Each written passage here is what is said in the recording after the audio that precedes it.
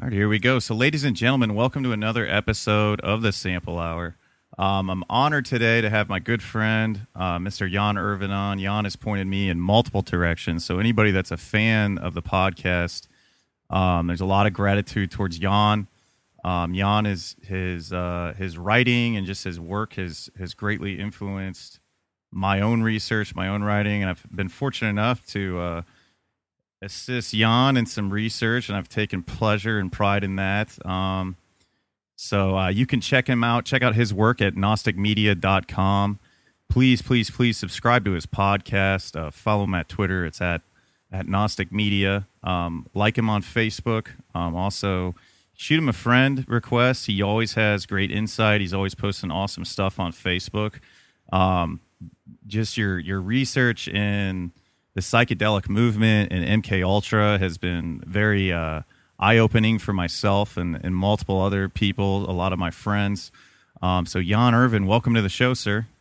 Thanks for having me back, Drew. And, I've been dying to hear what you thought of the article yesterday when you and I chatted. You were in the middle of reading it. So what did you think of the new piece? I thought it was really good. And now I think I had a chance to read that. Was that the same one that you'd sent me before and just kind of modified? It was similar. It's possible because, over the summer I kept, we were having to spend so much money on books and research and everything. So you had offered to help us acquire some of the books. So I was constantly messaging you, we need this, we need that. And I may have sent you the article back then, but it's gone through many editions. It's on 3.5 now. So that means 35 drafts since I started writing it. So, there you have it. So it's now at 58 pages. But for those of you in the audience who want to read the full article, it's called Entheogens, What's in a Name? The Untold History of Psychedelic Spirituality, Social Control, and the CIA. And they can find it on the front page of my website, gnosticmedia.com, GNOSTIC media.com. Yeah, it's definitely worth reading for anybody that hasn't. Something that goes on, and I think I've partaken in some psychedelics. I used mushrooms a couple times, and I've smoked DMT a couple times. And I think for me, I didn't do it to. It was kind of a weird thing. Like I'd done some. I read the John Hopkins articles, and I tried to do it, and I wanted to try to it was more of I wanted to kind of broaden my horizons. I wanted to kind of it did. It's weird. I think about it over and over again. It's I feel like it helped me, but maybe I just actually helped myself. And something that and for anybody that, and we said on the first time, the funny thing is that as much as people like to attack you, because there's really no other way to put it, people, it's it's a nonstop thing, and it's crazy. And they'll sit there name calling me and attack me, and then if I'm not super uber extra nice to them, they'll say, "You're so mean. You're not treating me nicely." It's you just came at me calling me all sorts of names. And then they'll accuse me of not being open-minded for not accepting their feedback about my work that they haven't read and refuse to read. Yeah. So it's so you're attacking me for not being open-minded to hear your feedback about my work that you refuse to read before you give me your feedback. Got it. Wouldn't it be wise to figure out what the hell it says before you give me feedback on it? I often give this analogy of you write a book on fishing, and all of a sudden all of these people come up to you and start criticizing you about your book on Chevy engines, right? You've never written a book on Chevy engines. They've never read your book on fishing. And when you try to explain to them that they're wrong, that your book is about fishing, they'll tell you to shut up, that you're being rude or mean and not accepting their valid feedback. Yeah, it's weird to me. It's so weird because usually whenever somebody says, yeah, but Jan's been debunked, and nobody said that to me recently, but when I first started reading your articles and promoting your work, I'm well, have you actually read it? Well, it's so long. And I'm just Wouldn't Well, you want it to be? that was like Simon Powell's attack on me when he went on Radio 314 and attacked me for 25 minutes a couple years ago. And Lana had asked him if he had read it, and he said, "No, it's too long." But he went on the radio for 25 minutes attacking me, and then admitted that he hadn't even studied it. And then later on, he wrote an article that they published on Reality Sandwich, and he ignored all of the research presented in the first 24 pages, took a quote from like page 25 in the conclusion, and then worked like backwards to debunk me. Oh, well, all of this takes a large amount of evidence to, great claims take great evidence or something like that. And it's like, well, if you didn't skip right to the conclusion, you would have seen all of the evidence presented there. Yeah. But that's, let me just say, that's the whole point, though, is it's to attack the presenter and to kill the messenger and to get people to not look at the work itself. It's just a PR tactic. Yeah, it definitely is, and it's something else that's like that's fascinating. Is it's like what's interesting is that I think why people find you so threatening is because it's you attack their demigods because and you hit on it in your article what entheogen means is it like God within, correct? Like I'm entheogen, generating God within. Yeah, and it's like, but the funny thing is that like the psychedelic movement and just the whole culture of psychedelics like has created like these demigods within like sure. Gordon Wasson or Leary, Terence McKenna, Albert Hoffman, Aldous Huxley. Yeah, they're all portrayed as gods or saints, and they were all actually CIA agents. It's so crazy. It's so and then people are like, well, why would they do that? But it's like, why like the CIA hasn't, like I was just looking at this thing, like they haven't tried to use.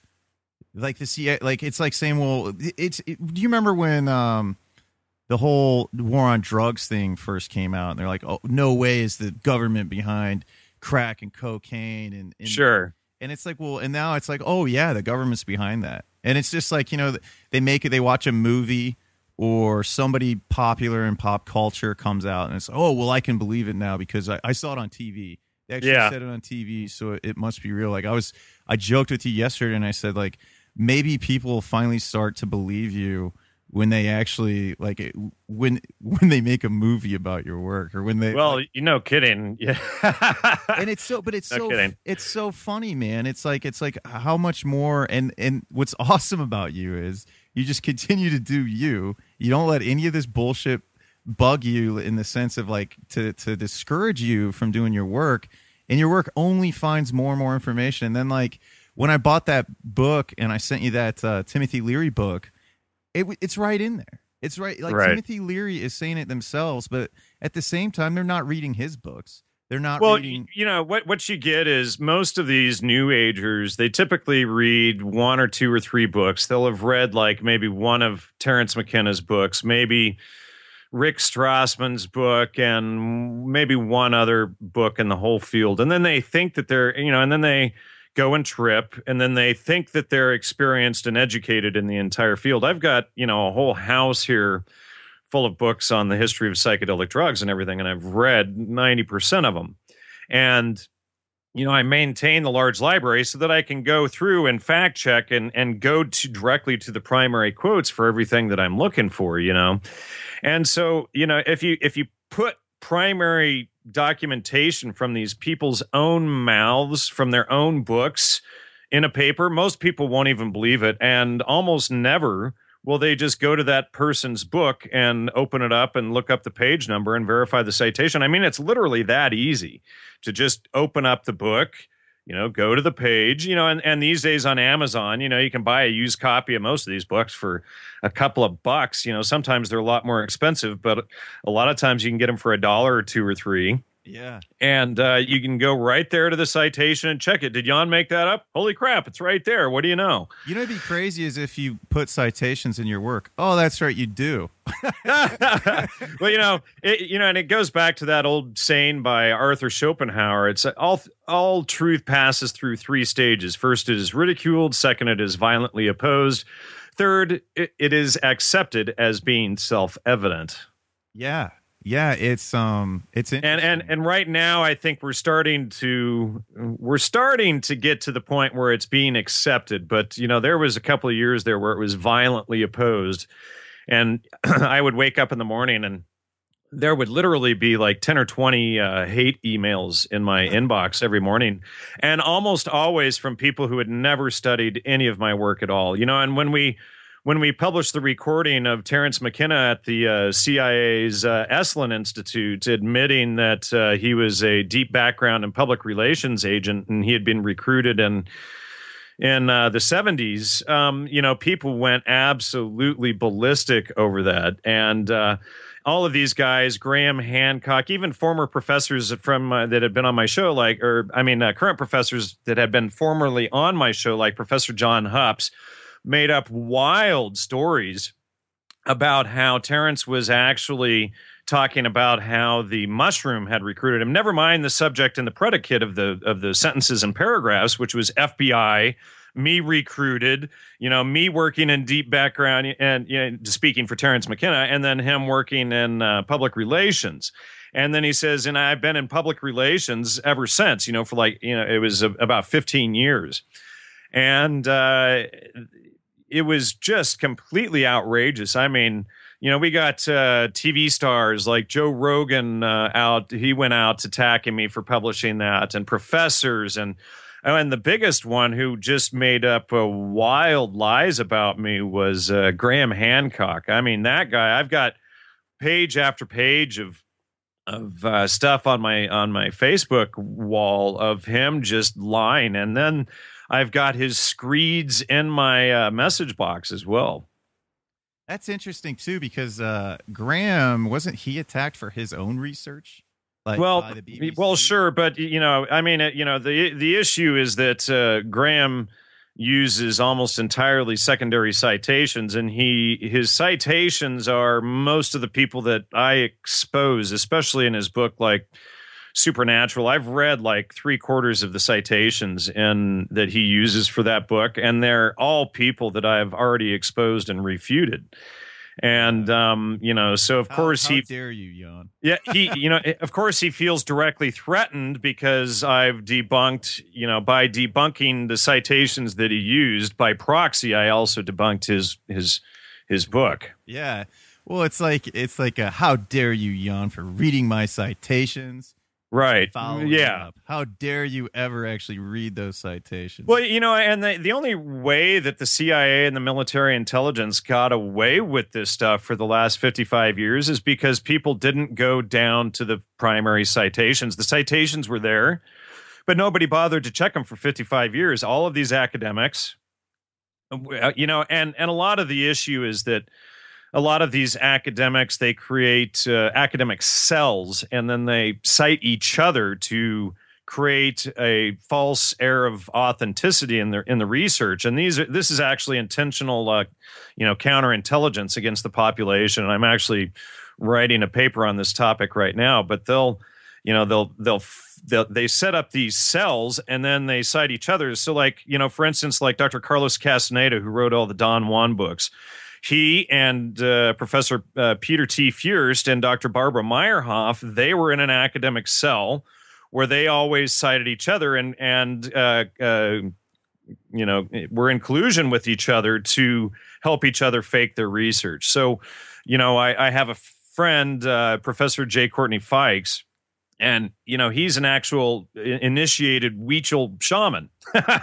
So he actually went down there and lived with the Weechel for years, and like the waterfall jumping and all of this stuff. I mean, the Indians that he lived with, and he knew many of the people that Castaneda and Fierce Meyerhoff interviewed. In fact, the whole Yaqui Indian thing is actually based off the Weechel.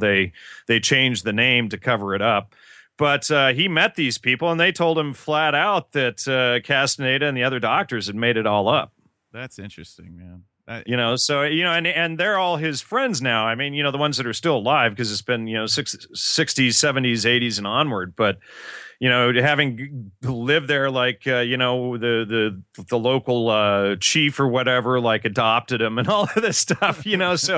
So they're like telling him all of the inside scoop on what these guys did, and then you have Fierce working with Wasson, and you have Castaneda working with Wasson.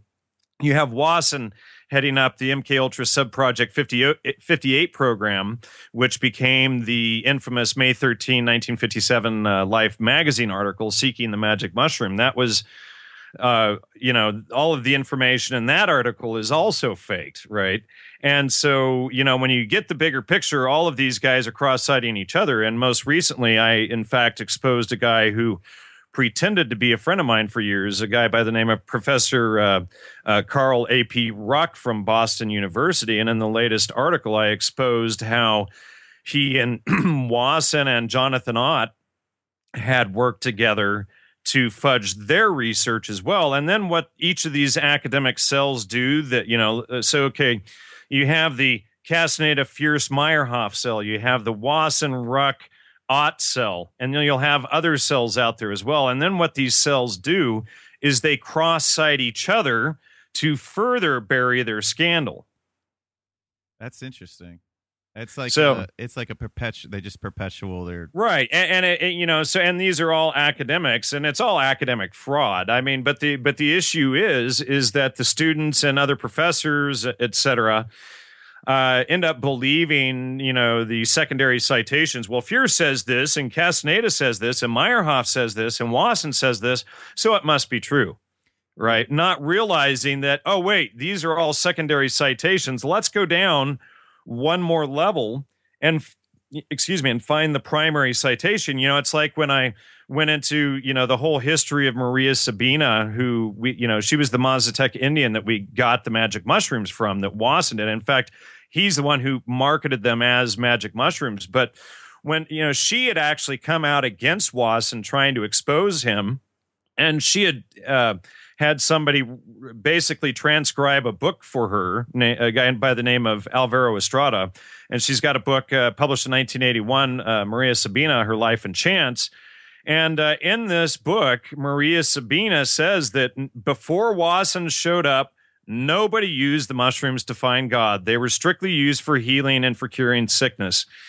And so Wasson had actually come into Huautla de Jimenez in Oaxaca, Mexico, with a prefabricated religion that he then forced onto the Mazatec people, then published it in Life, and then drove thousands of hippies down to Huautla de Jimenez, who then reinforced it. What he was doing was actually using weaponized anthropology. In fact, Professor David Price has a book called Weaponizing Anthropology, but you can see in the weaponized anthropology stuff, which comes from OSS agent Gregory Bateson, and he was involved in the MK Ultra program too, as was his wife Margaret Mead.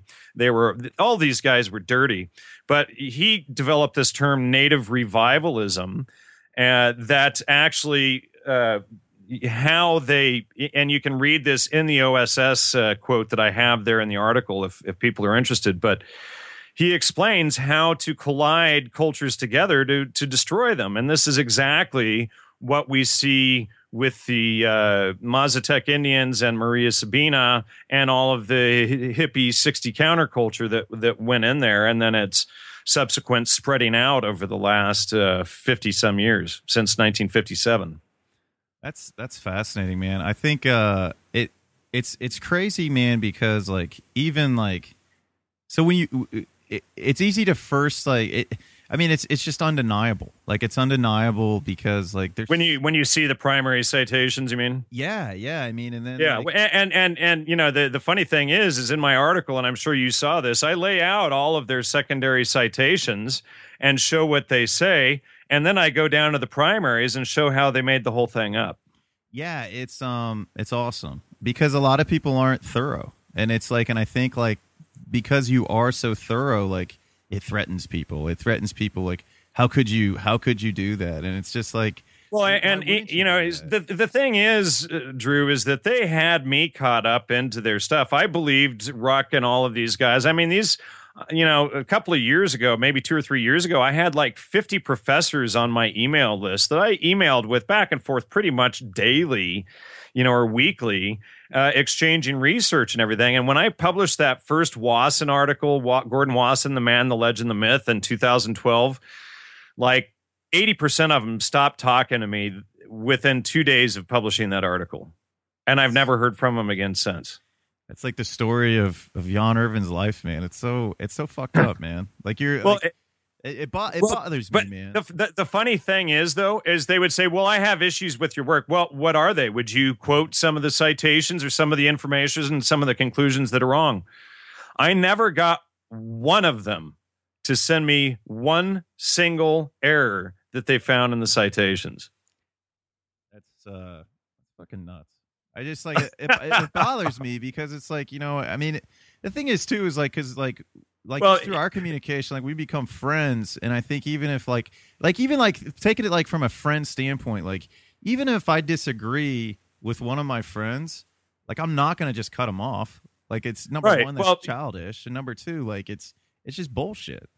Well, what they, see, the issue is, and you can even go on my Facebook page from 2-3 years ago and read all of their attacks and stuff. But what the issue is that if my work is correct, it exposes their whole body of work within the psychedelic field is completely false. Yeah. And so, when we go in and look at all the primary citations and look at how the CIA marketed the counterculture and the psychedelic revolution and everything, well, these same people who feel threatened, many of them were also agents involved in that operation.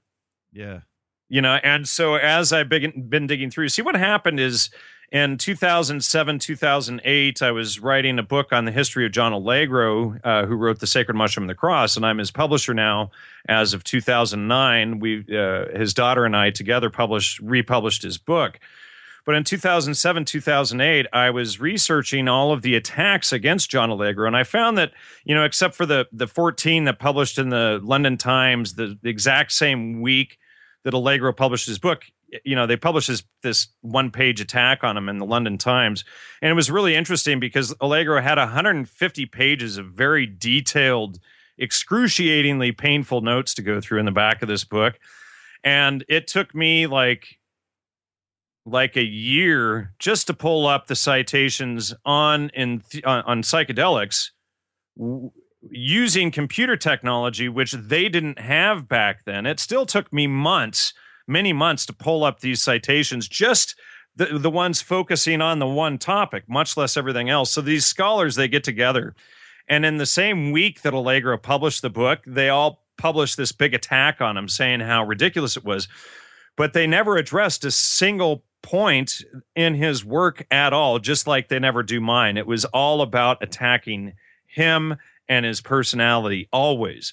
And so I went through in 2007, 2008, looking at all of these attacks and then going all the way down to the primaries. And what we found, and I published this in my book, The Holy Mushroom, what I found, and with John Allegro's daughter's help, going through the archives and everything, the estate stuff, is that every single citation that Allegro made in regards to the psychedelic drugs was totally accurate, while Gordon Wasson had faked and twisted every single thing that Allegro said for his own agenda. And then we later found out, and by the time I was done writing that book, I knew that Wasson was CIA, but I didn't have a primary document yet at the time to prove it like we do now. Now we have several.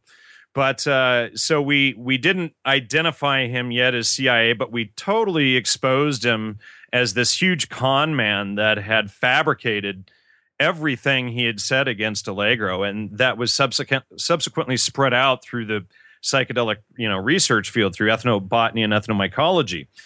And so they had made up, especially Wasson had made up all of these attacks. So that was actually what made me aware to start looking into Wasson's background starting in 2008. So then over the next several years, I went through many different university archives. Of course, the Wasson archives at Harvard, Wasson's daughter locked me out from visiting there. So then what I had to do, which is the only archive that I've ever been locked out of, by the way, and even the CIA sent me stuff, but you can't get stuff from the Harvard archives on Wasson. So what I ended up doing is looking at the list of names and people that were in the Wasson archives at Harvard, and then I reverse engineered the information. Okay, so Wasson had letters to this person, this person, this person, and that person. And then you say, okay, well, did these people have their own archives at another university? And so then, I could go to their archives, and sure enough, I could find Wasson's letters and their exchanges in the other archives. And so I could reverse engineer all of the stuff that Harvard and that Wasson's daughter was trying to prevent me from seeing.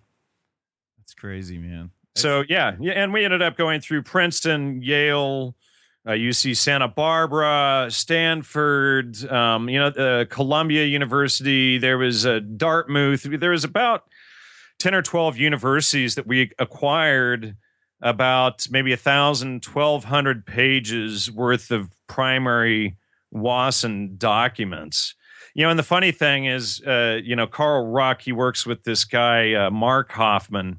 And Mark Hoffman used to even brag about how he went to the Wasson archives and got a copy of everything there. And every time I would try to ask him to verify a document or something, it was always this mealy-mouthed avoidance. He would never send or scan anything, would never tell us what it said.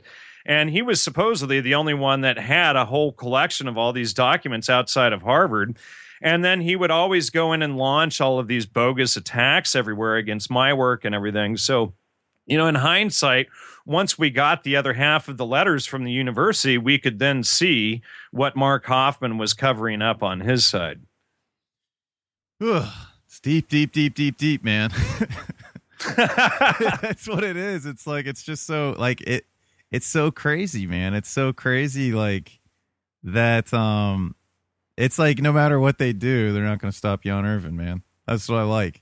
It's like, well, and I suppose if they, wanted to kill me, they would just create, several thousand more researchers who would suddenly be, looking even closer at my work. And of course, I've released my research database called The Brain for everybody to download.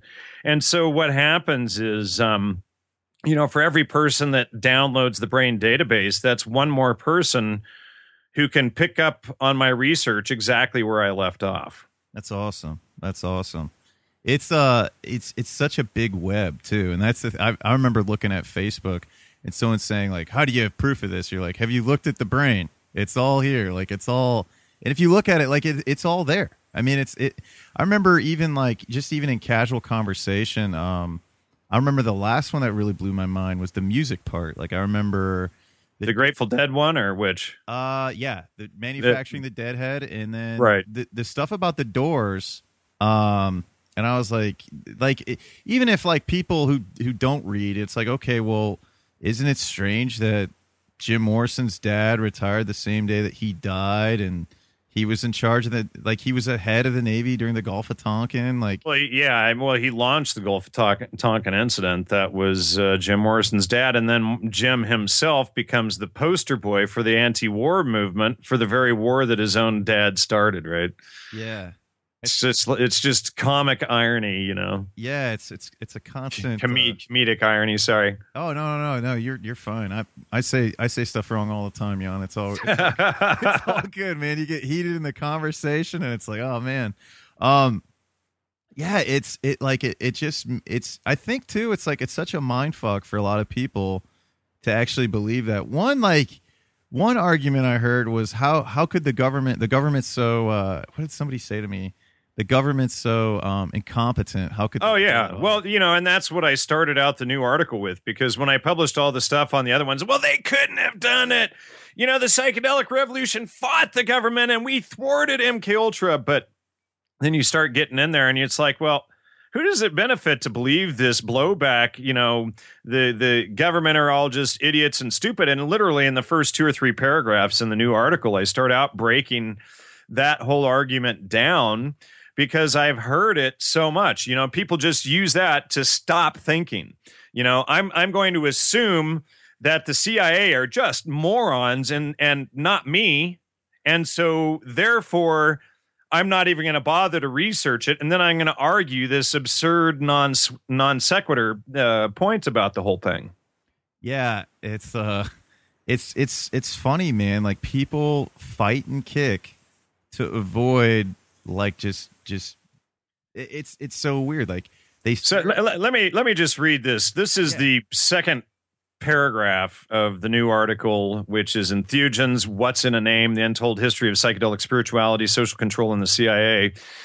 And it starts off, second paragraph, the official history has it that the CIA personnel involved in MKUltra were just dupes, kind of stupid, and by their egregious errors, the psychedelic revolution, quote unquote, happened, thwarting their efforts. The claim is that these substances got out of the CIA's control. Words like blowback and incompetence are often tossed around in such theories regarding the CIA and military intelligence, but without much, if any, supporting evidence.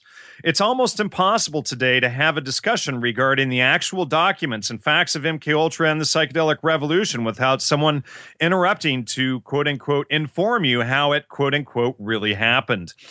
Even though most often they have never studied anything on the subject. And then I continue on here. As we get started, I would like to propose that we question this idea of blowback. Who does it benefit to believe that it was all an accident and that the CIA and military intelligence were just dupes? Does it benefit you or them? It might be uncomfortable for a moment for some of us to admit that maybe they, the agents, weren't so stupid, and maybe we were the ones duped. Sometimes the best medicine is just to say, hey, you got me, and laugh it off. For those of you who've heard these blowback theories and haven't considered the possibility that the CIA created these movements intentionally, this article may be challenging for you, but stick with it as it will be worth your while. So I have to go into all of this just because I know most people who, put their conclusions before their research, they're automatically going to attack the article from the first page if I don't address those very stupid issues that they will throw out, Absolutely. Yeah. It's, I liked it, man. It sucks you right in, and then it's just like it just uncovers more and more and more. So let me ask you, what did you think at the end about how it leads into Huxley and Wasson and Leary trying to recreate the biblical fall? Yeah, it's interesting, man. I remember that passage about Huxley talking about how he's the devil, and then like. Well, he doesn't say he's the devil, but he's chuckling away. He's having a conversation with Leary, and he's chuckling away because, he says the first prohibition was drugs, and then Leary and him are sitting there giggling about it and going, "Oh, we're going to recreate the biblical fall." I get it now. I'm just looking for the quote here. Let's see. I think this is the McLuhan one. Let me just see if I can find that other one. All right, he says. It's Timothy Leary having a conversation with Aldous Huxley, and this is from Leary's book Flashbacks. He says, your role is quite simple, and this is Huxley talking to Leary. Become a cheerleader for the evolution. And of course, the evolution is the Huxleyan evolution. The Huxley family has worked in eugenics and social control since, for centuries, basically. And even Aldous Huxley's grandfather was the propagandist for Charles Darwin. And so he says, that's what I did and my grandfather before me, speaking of Thomas Huxley. And he says, these brain drugs mass-produced in the laboratories will bring about vast changes in society. This will happen with or without you or me. All we can do is spread the word. The obstacle to this evolution, Timothy, is the Bible. Notice how they're talking about we're going to spread all of these drugs around and it's going to be an evolution. Okay. So we're going to get high to evolve. Got it. All right. And, for a long time, I bought that idea too, because when you have this experience with these substances, you go, wow. And this is what I had to research, because I believed that the religious or spiritual experience with the substances was real for many years, until I got in and began to research all of the primary documents and realized, oh, wow, they fabricated all of this. But he says, let's see, the obstacle to this evolution, Timothy, is the Bible. And then Tim says, I don't remember any discussion of brain change drugs in the Bible. Timothy, have you forgotten the very first chapters of Genesis? Jehovah says to Adam and Eve, I built you this wonderful resort eastward of Eden.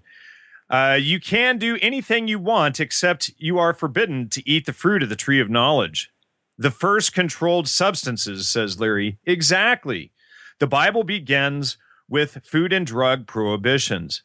Timothy says, so the fall and the original sin were caused by the taking of illegal drugs. The fall and original sin were caused by the taking of illegal drugs.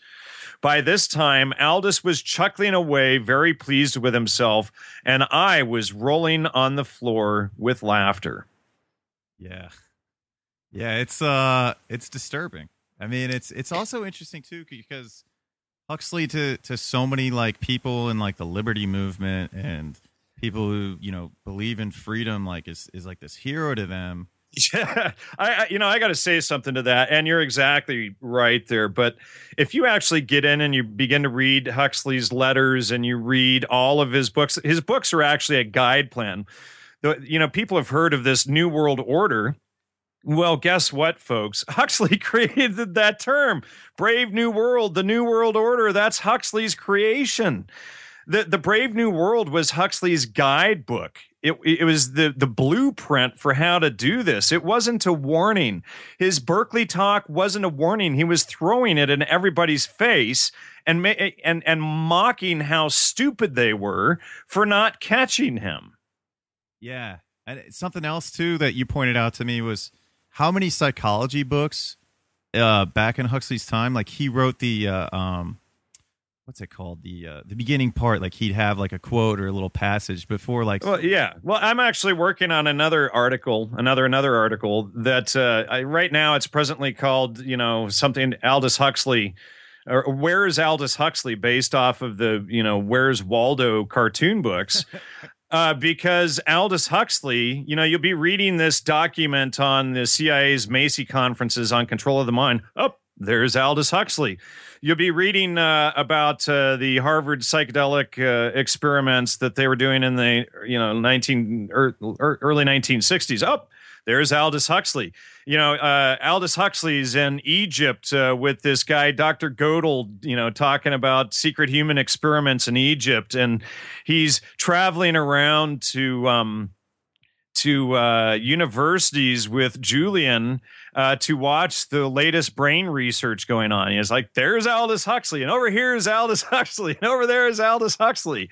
And, Aldous Huxley was actually probably one of the worst psychopaths that's ever, at least as far as my research, he's one of the worst that I've ever come across. Like, the only person that I could put him in the ballpark with as far as psychopaths, he's way worse than guys like Hitler or Stalin or Lenin.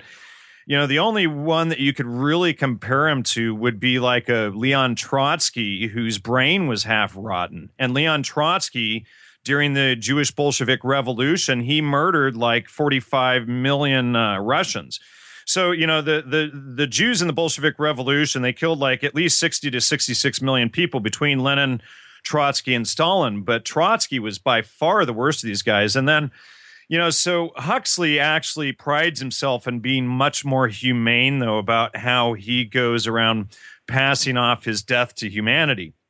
And when you get into Huxley's letters, I've got this one letter from him where he's actually talking about his mental breakdowns and all of this stuff. And I've actually been talking to a psychologist, and she's been helping me with the research and everything from a psychoanalytical point of view. And what we're discovering in Huxley's letters, essentially, is that the man was absolutely batshit crazy. And I mean, Huxley actually considered his body as separate from himself. His body, so this is where we get, this Huxleyan transhumanism crap that guys like, Ray Kurzweil from Google, they're around promoting this ridiculous crap. All of this stuff comes because Huxley thought that his body was separate from his mind. Okay. And so, it's a dissociative disorder. It's one of the worst things that you can have in psychology.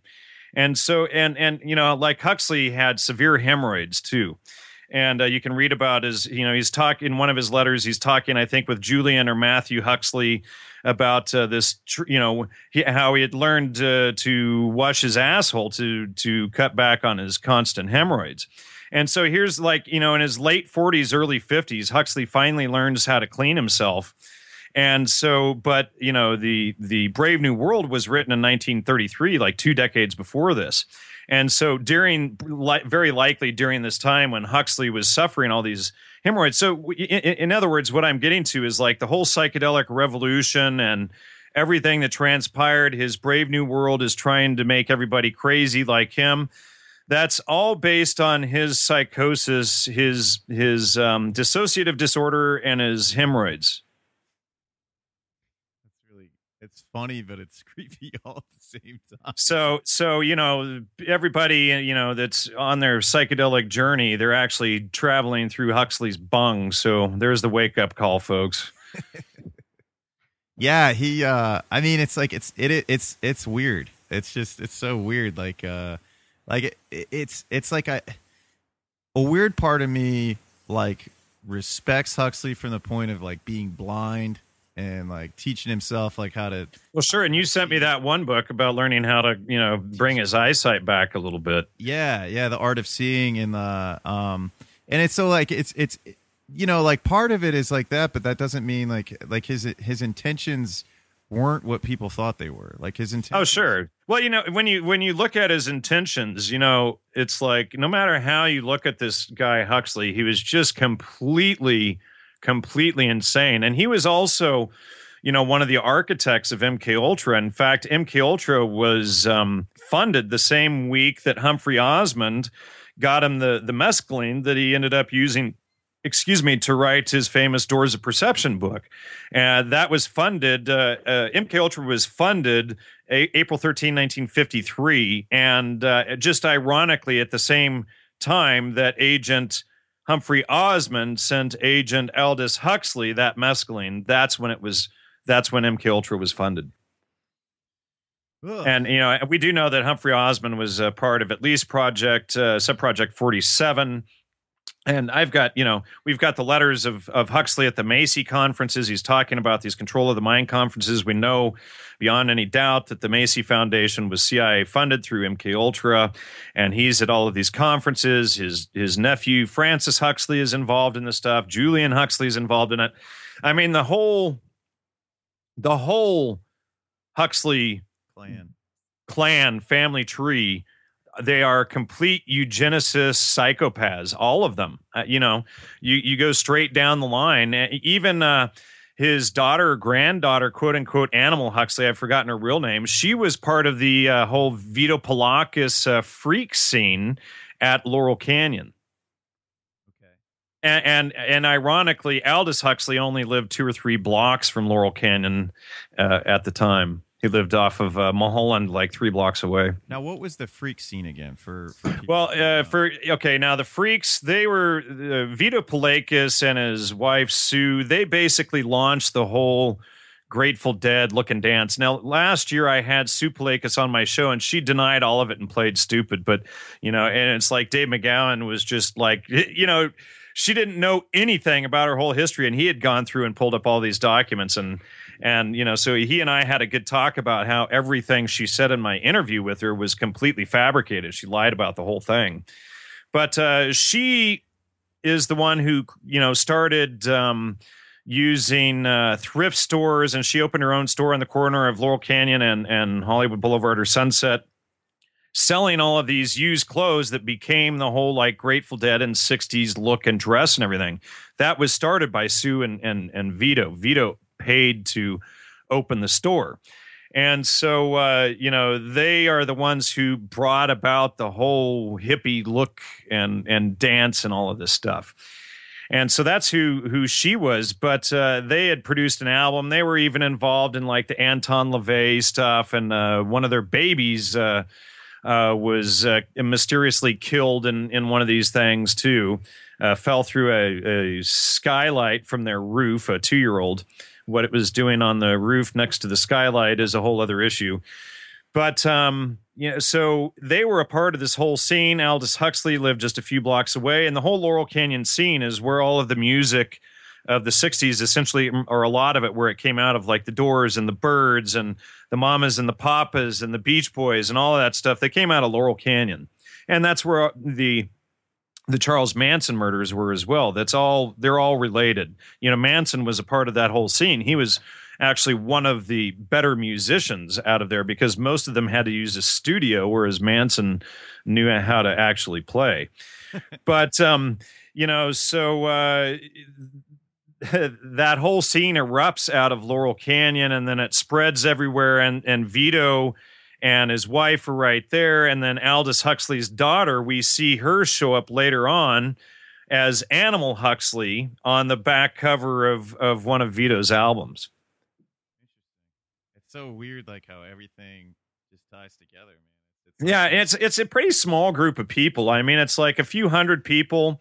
They all are following the same agenda. A lot of them have either extreme Zionist leanings or extreme Anglo-British leanings. I would say, a lot of the MK Ultra program appears to be an amalgamation of Anglo-Judaic influence. Like, if we get into the doctors that were involved in MK Ultra and the actual people, at least, and we're always told, oh, it was all German, and oh, those evil Germans, and all of this anti-Germanic, racist nonsense that they play up. But if we actually get into the documentation, at least 50% of the MK Ultra doctors who were doing these human experiments were Jewish.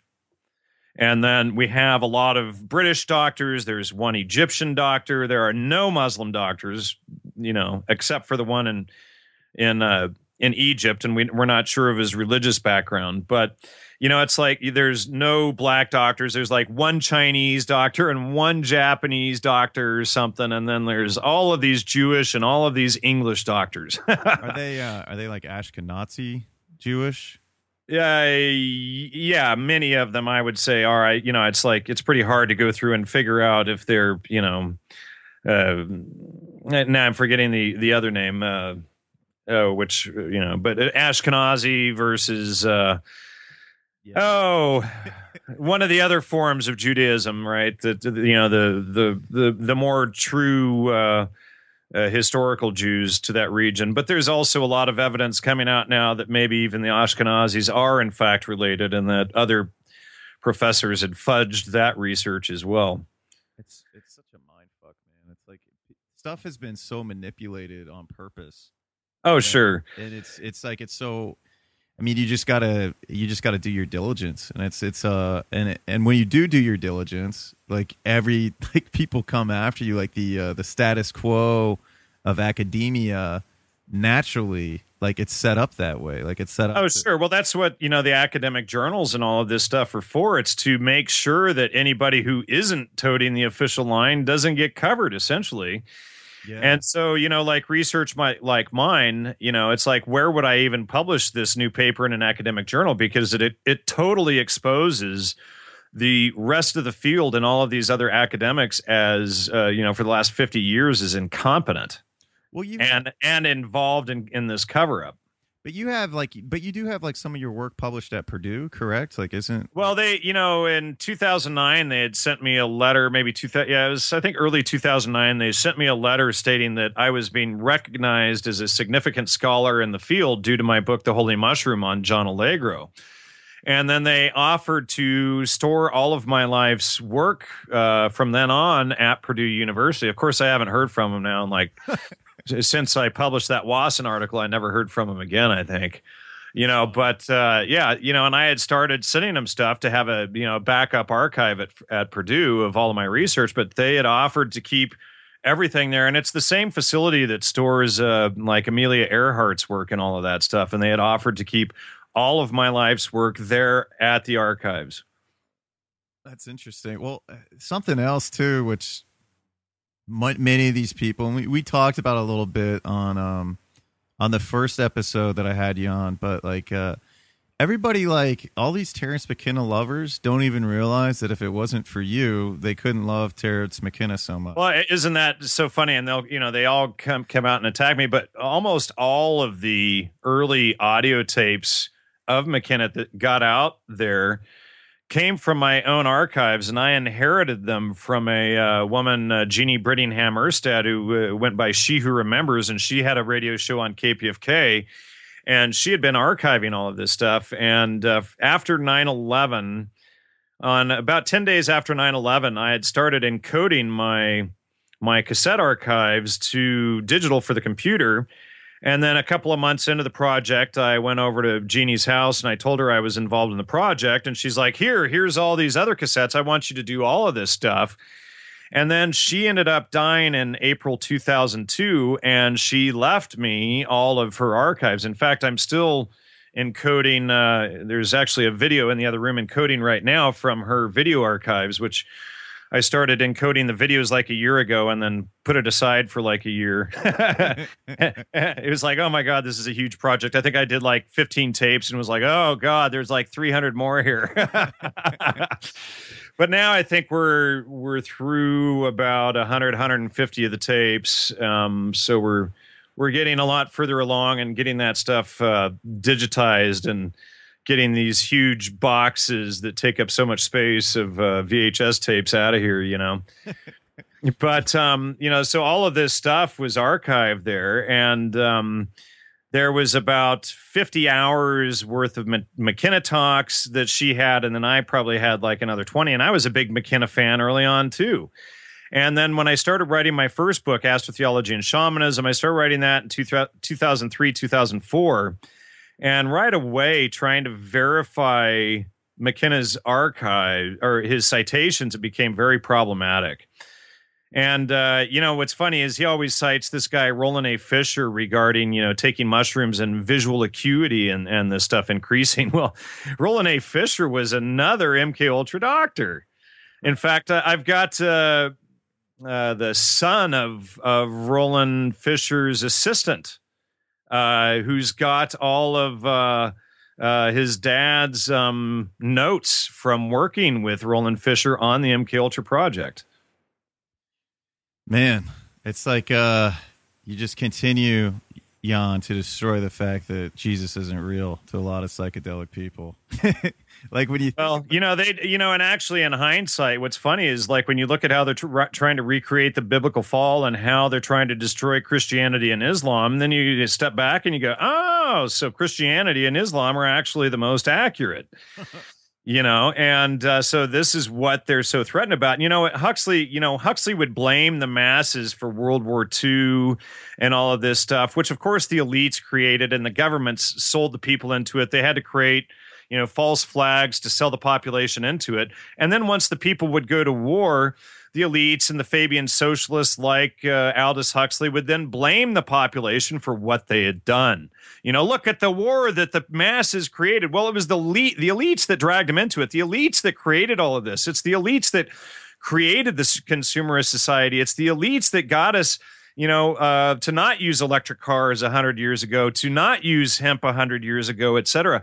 They're the ones who have done all of this stuff. And then what Huxley's game is to take all of the stuff that the elites have done and spin it back on the masses and then blame the masses for it and then create sales pitches to the masses to further dumb themselves down so that the elites can evolve. But what's really interesting is when you get into his work, this evolution that they're selling is it's really interesting because the elites have to push down everyone else to elevate themselves. They have to.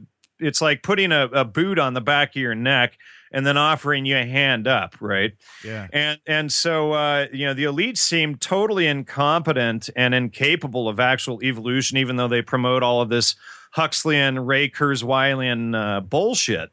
And so their whole goal is to sell all of this stuff to dumb the masses down, to give the false appearance that they have elevated. They didn't go anywhere. They just pushed everybody else further down back into an animalistic state so that they could feel better about themselves.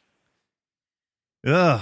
It's the Hegelian dialectic, right? Right. Well, and it's like, let me see if, so it appears that Huxley's idea of beauty means the degradation of society. You destroy one part, the masses, to elevate the other, the elite, which does not seem able to elevate itself on its own.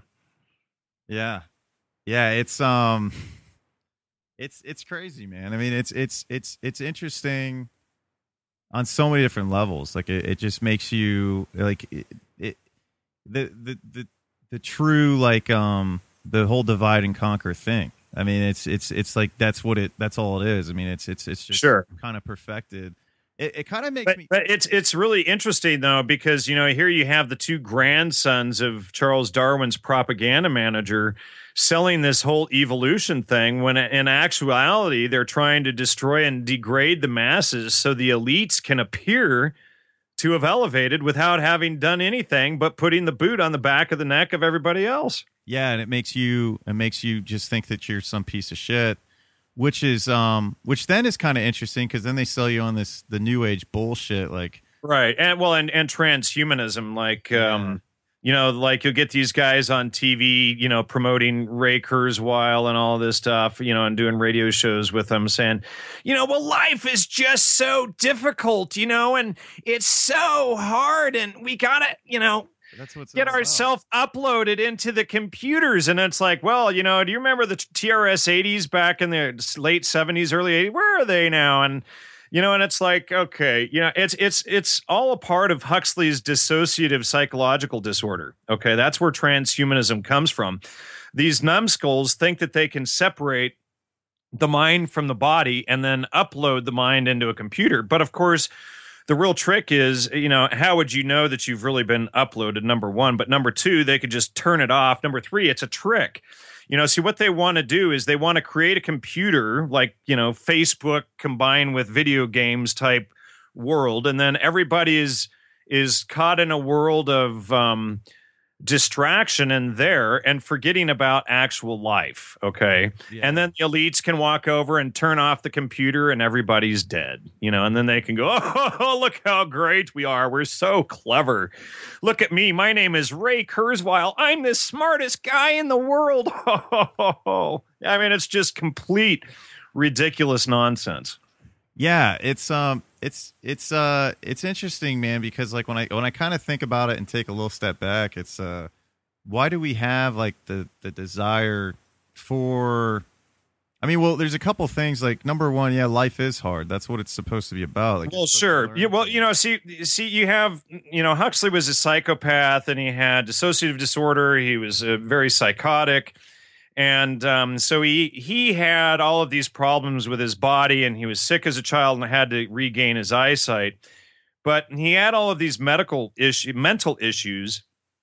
And so his idea was to make everybody else crazy like him and have dissociative disorder like him so that he could feel good about himself. If you have dissociative disorder, the whole transhumanism thing, the mind is separate from the body, is based on dissociative disorder, which is basically like he was insane. Yeah.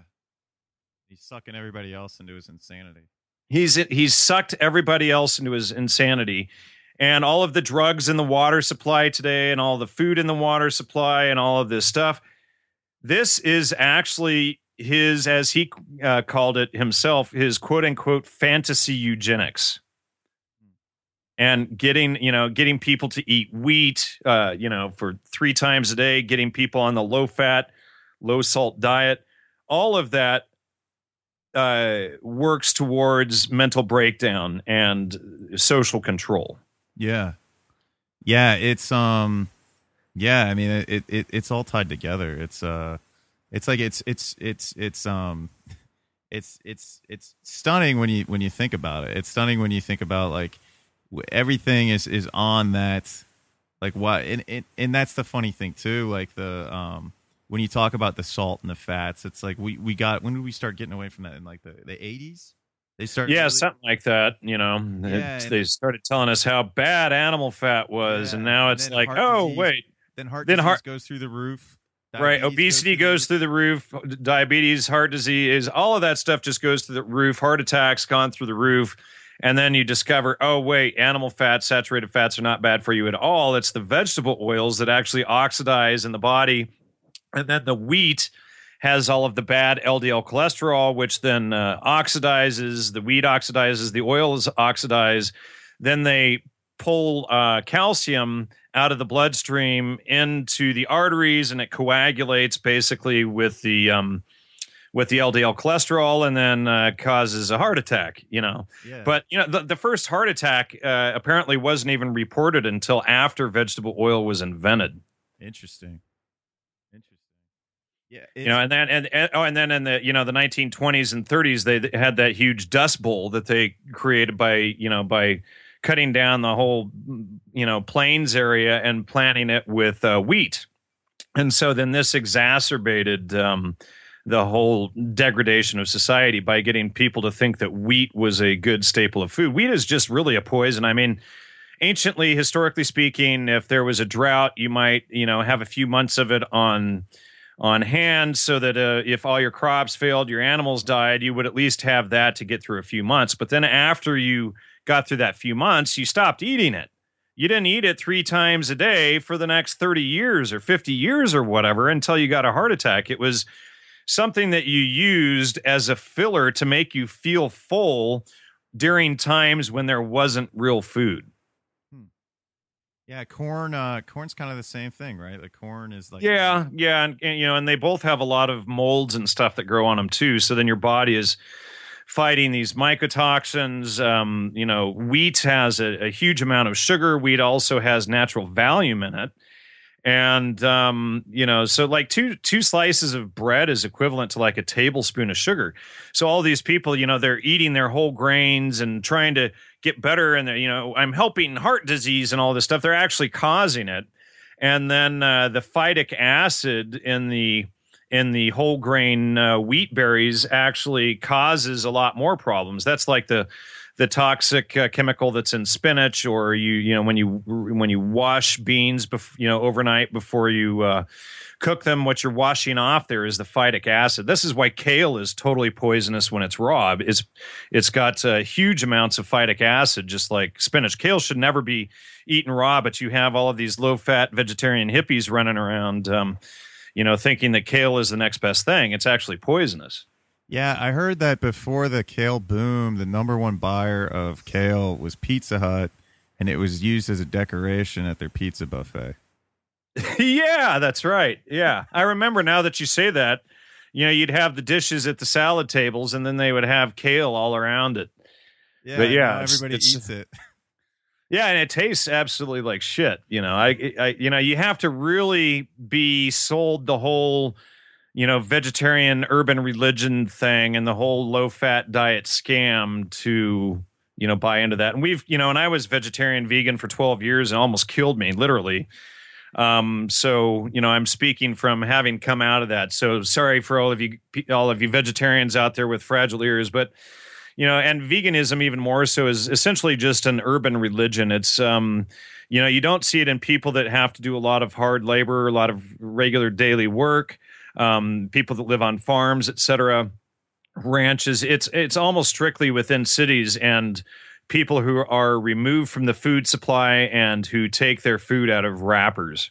Yeah, I always thought it was interesting too that when you look at people who help treat eating disorders, veganism and vegetarianism is always like a classified eating disorder. Like, it is. Yeah, I didn't know that. Yeah. Well, if you go to their stuff, it's always like, and people that I know that have struggled with like bulimia or anorexia, like they always try to say that they're like vegetarian or something like that. And it's interesting. Yeah. Yeah. And it's kind of, and it's always been interesting to me when I put those together. And then it's, and that kind of like peaks at like another issue as to why we're so obsessed with our physical appearance and it's like it's like Yeah, well, my first wife was extremely obsessed with her physical appearance, and she was bulimic as well, and vegetarian at the time. So was I, but it fits with what you're saying there. yeah, it's a weird thing. Like whenever I've tried to do like a drastic weight loss, or whenever I'm like feeling like like my own like personal appearance like sort of deal, if I'm struggling with it, or I put on weight and I'm like, you know what, I'm gonna eat just vegetarian. I did it for like a year almost, and I lost weight, and then I stopped losing weight. It's not like, and then your health and your teeth start going, and then you start gaining it back. But the issue is if you just get off all of the grains, and especially wheat, you should be able to lose about 18 to maybe 23 pounds a month. Yeah, my friend Will went gluten free, and he's like, man, I've lost like 60 pounds. I'm cold now. There's no reason to eat the stuff when you realize how poisonous wheat really is. Once you get it into your head, and see the hard thing is wheat is very addictive. It acts on the opiate receptors in the brain. So for the first 2 weeks, you're actually going through your drug addiction withdrawal. And so this is why that first 2 weeks is so hard. And then what you do once you get past that 2 weeks, then you start feeling better. The fog starts to lift off your brain after about 10 to 14 days. Like I said, it also has natural Valium in it, so you are getting drugged. And then from about the 2 week to 1 month point, then you start looking for substitutes for wheat. Like spillet or I forget the millet and spelt. These other grains, the lesser grains, they're called. And so then you'll go through these substitutes, and then you'll do that for a few months. And then one day you'll realize, well, that stuff doesn't make me feel that good either. It's like when I interviewed Dr. William Davis, the author of Wheat Belly. He says, well, those things are less bad, but not good.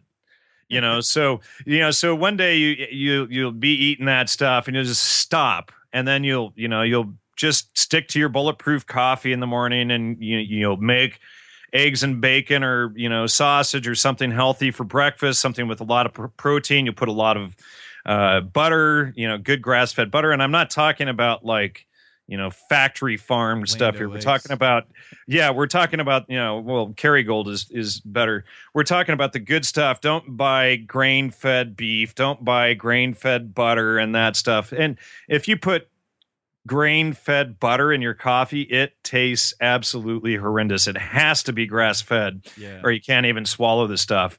But so once you get back on the high-fat diet, then the body starts getting the fats and the nutrients it needs. Then what happens is the weight stabilizes. But I know a lot of people who have lost anywhere from maybe 150 to 40 pounds within, several months or a year, and changing nothing but cutting the gluten and grains out of their diet and switching to, a more traditional diet. They call it the paleo diet, but it's basically a diet of what people ate any time before 1900, before you had all of the processed foods and stuff. So, you eat the fat on your meat, like your dad made you do when you were a kid. And back then it was good for you. Now it's bad.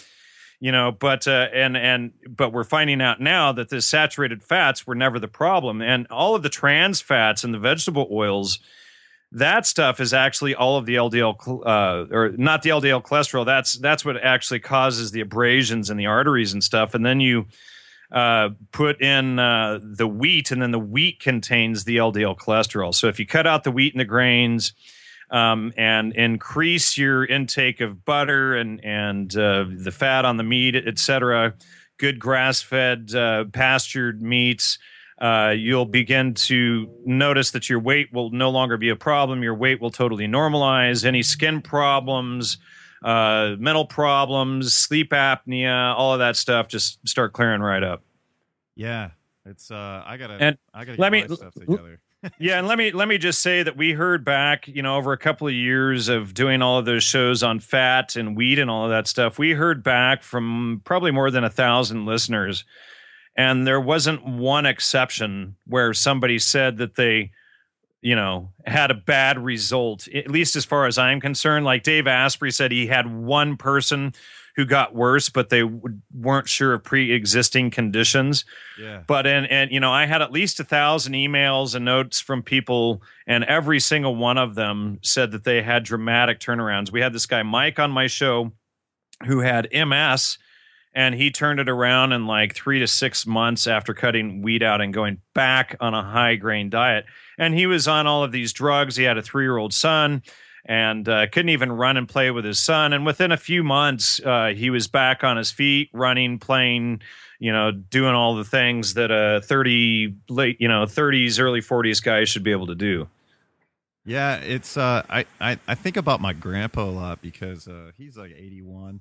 He's pretty healthy. He's had some health issues, but it's mainly like didn't really hit him until old age, which usually your body deteriorates anyways. But I remember always had low blood pressure, healthy heart. He ended up having heart disease, but it was only because his heart was actually abnormal.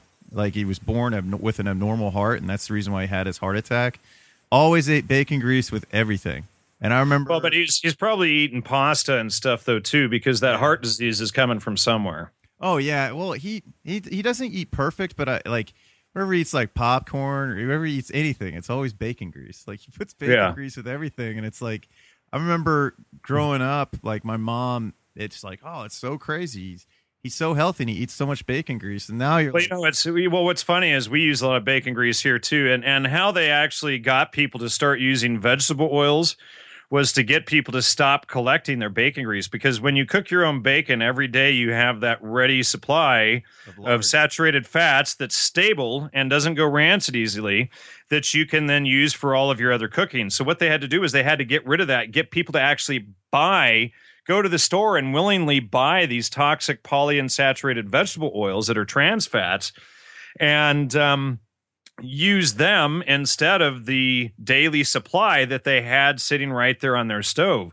And then when you get the joke, and then when you start, it took me a while, a couple of years ago, we started saving the bacon grease and putting it in a few things, and I would like to be vegetarian instead. And then after a while, you just kind of get over it, and you're like, oh, look, here's all of this, bacon grease here. But, you always had that supply right there in your own home. You didn't need to go anywhere. You didn't need to buy anything. It was just right there. And, so bacon grease is actually, one of the more stable things that you can cook in. Yeah. It tastes delicious too. It does. Yeah, it's delicious. And it's not kosher, Yeah. you don't have to pay a tax to Israel. That's funny. Is kosher food, you really pay a tax to Israel? All kosher foods you pay a tax to Israel for, yes. Really? Yeah, so almost anything that you buy in the middle of the grocery store, you're actually paying a tax to. There's a number of different organizations, but like the UL or the K or any of those things that you see on the package label, sometimes it's just a U in a circle. Yeah. You're paying a tax to a rabbi to bless the food, who then collects that money and sends a good portion of it to Israel to commit genocide on the Palestinians. Wow. Yeah.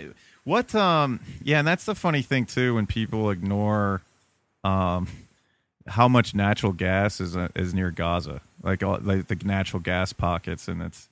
Oh, yeah. Well, and that's why they want that area, is because it's got more natural gas than anywhere. But yeah, do you think about like the stuff in Ukraine, like because they're doing the false flags now, like that?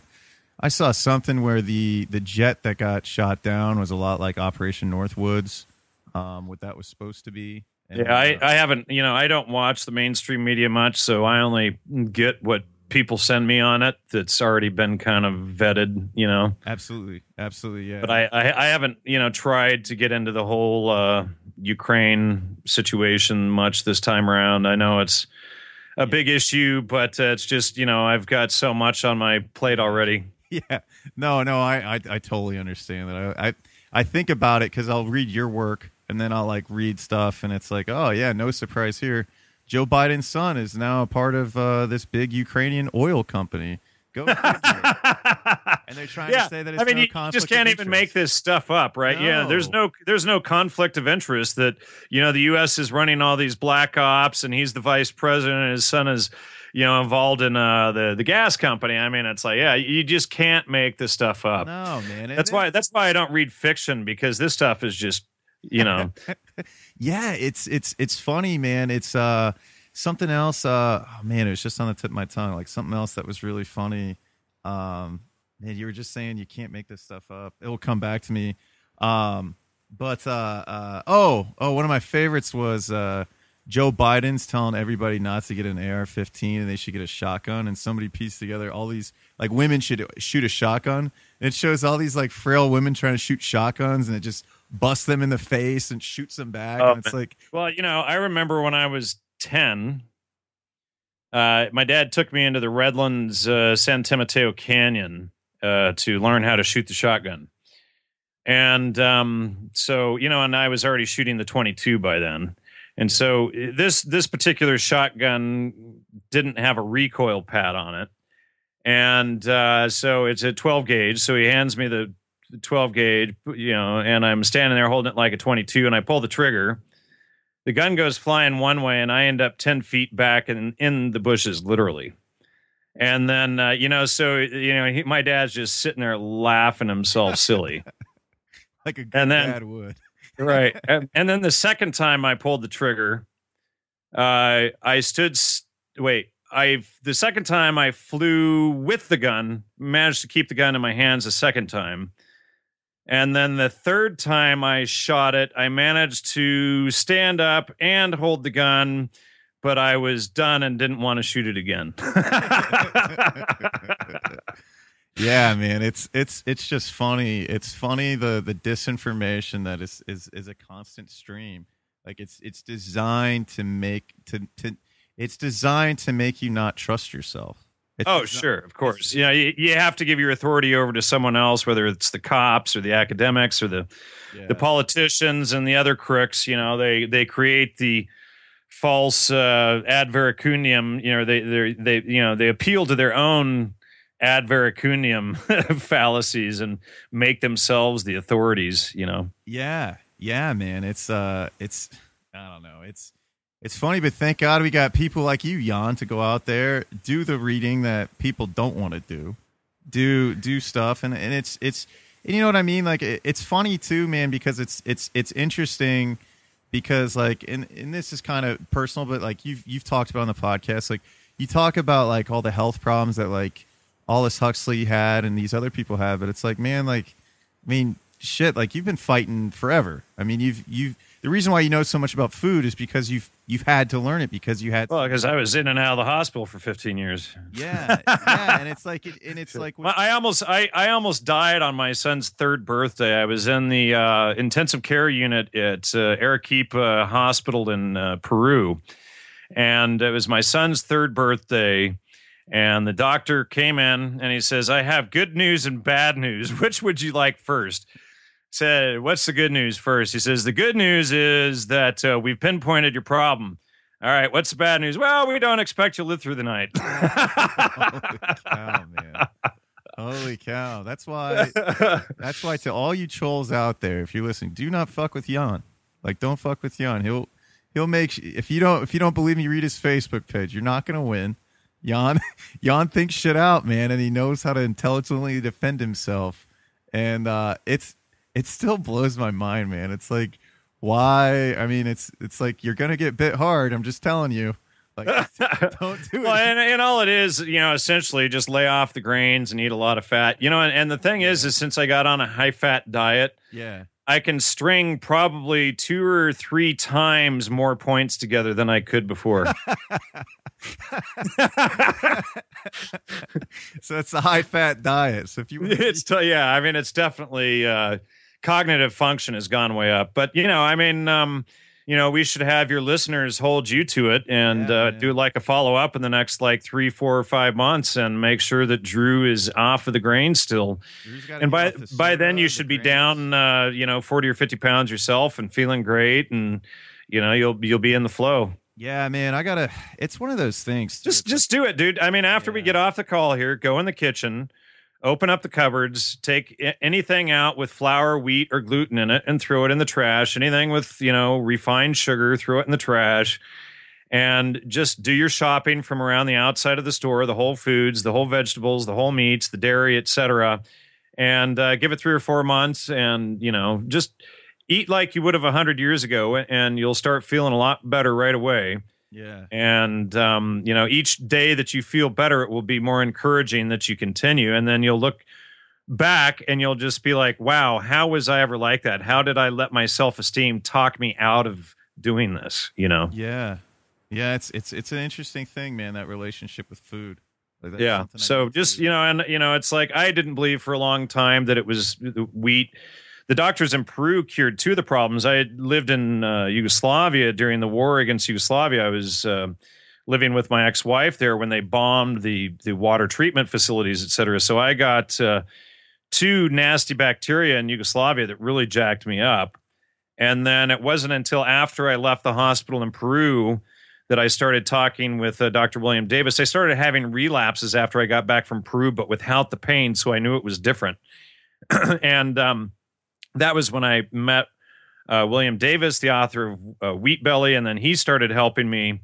And then, so I've been actually about almost completely stable now for probably about 2 months now without any problems whatsoever. For the last 2 years, I was slowly, progressively getting better and better and better and better, just sticking to the diet, staying away from wheat, eating high grains, taking in a lot of collagen.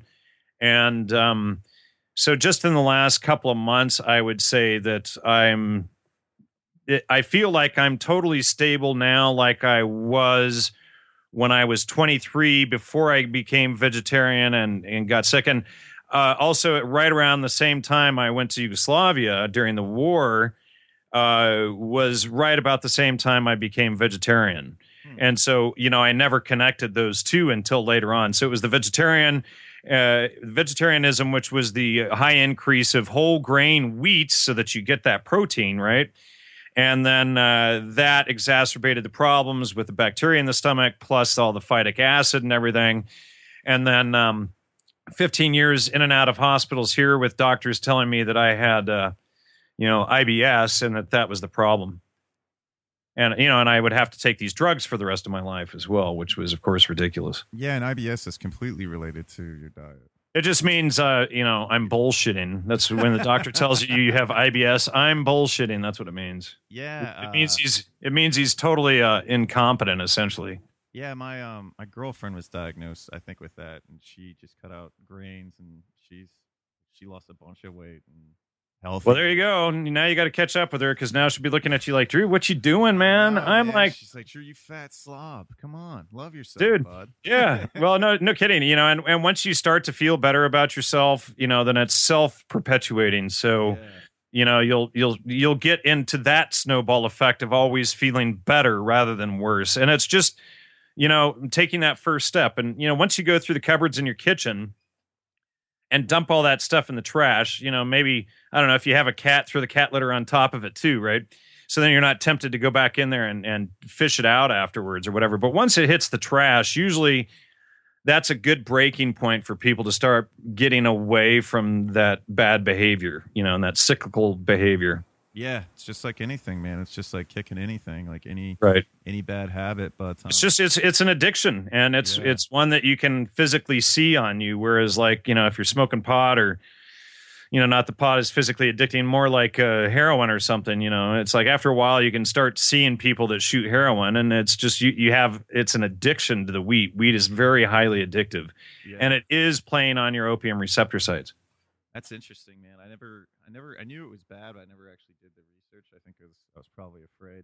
Yeah, well, I've done like 5 or 6 shows on it, so I'll check them out. Yeah, all the ones. And I keep the one with William Davis on wheat up there for free, just because it's such an important issue. Yeah. So even though I did that interview, it's been 3 years ago. Next month, I've always kept that one out of the archives and free to everyone. So you've got no excuse, brother. I know, that's true. That's true. Well, I tell you what, Jan, I think we're running out of time for you. I appreciate the time you gave me. Everyone, go to Gnostic Media, contribute, donate to Jan. Jan does great research. Keep that going. And it's gnostic media.com for those who need to spell out Gnostic. Correct. Subscribe to his podcast. like and or review, give him a good rating on iTunes so we can get some more downloads going. And anything else you want to promote, Jan, before we go?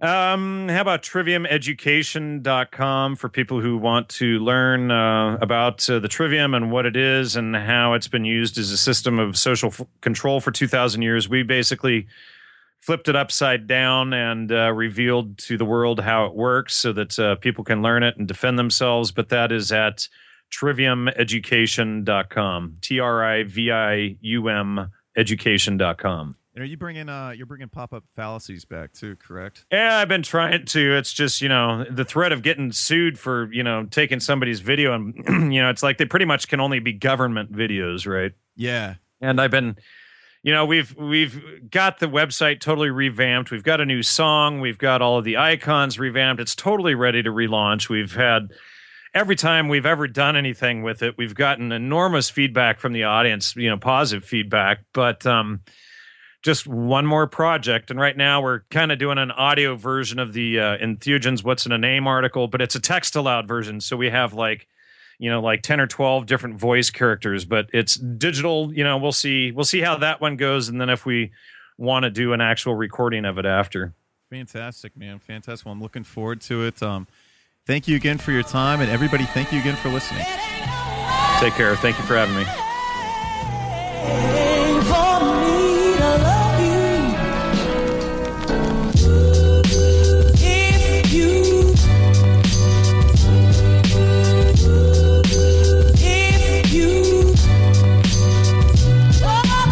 Turn the metronome off.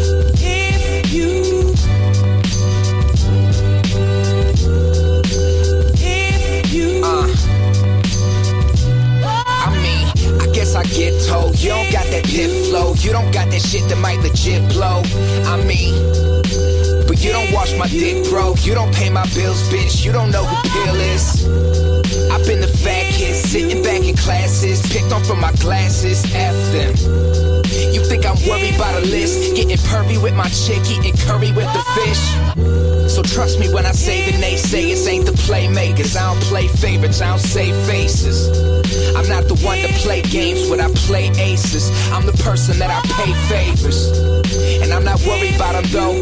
I'm worried about my bills owed, my money short like Bilbo. They tell me it ain't no way, can't fit in where the rest do it. Fuck them. Build something bigger next to it.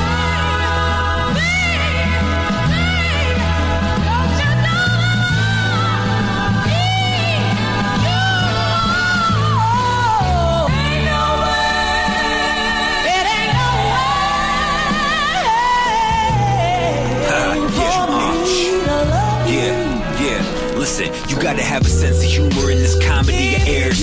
Cause last mean nothing, man, nobody cares. Pow pow, gunmen leaving one man in pairs. Literally split the difference of a band's affairs. I feel like life's like freestanding stairs. Watch your footing and you fall the pudding while your shadow stands and stares. Lying on the floor, staring up at chandeliers. Wonder if the Lord put me here, and if he did, and if he cares. Learn about me over kicks from in between the snares. In my heart and in between the ears. Yeah, ignore pressure from your peers. Life is a performance, but you won't always see if the crowd cheers or not. Everybody's got similar types of fears. You got a lot of overthinking, know it's hard to get the gears to stop turning. Stop the sermon, hard determining the plot. A lot of learning to get done and the clock's turning.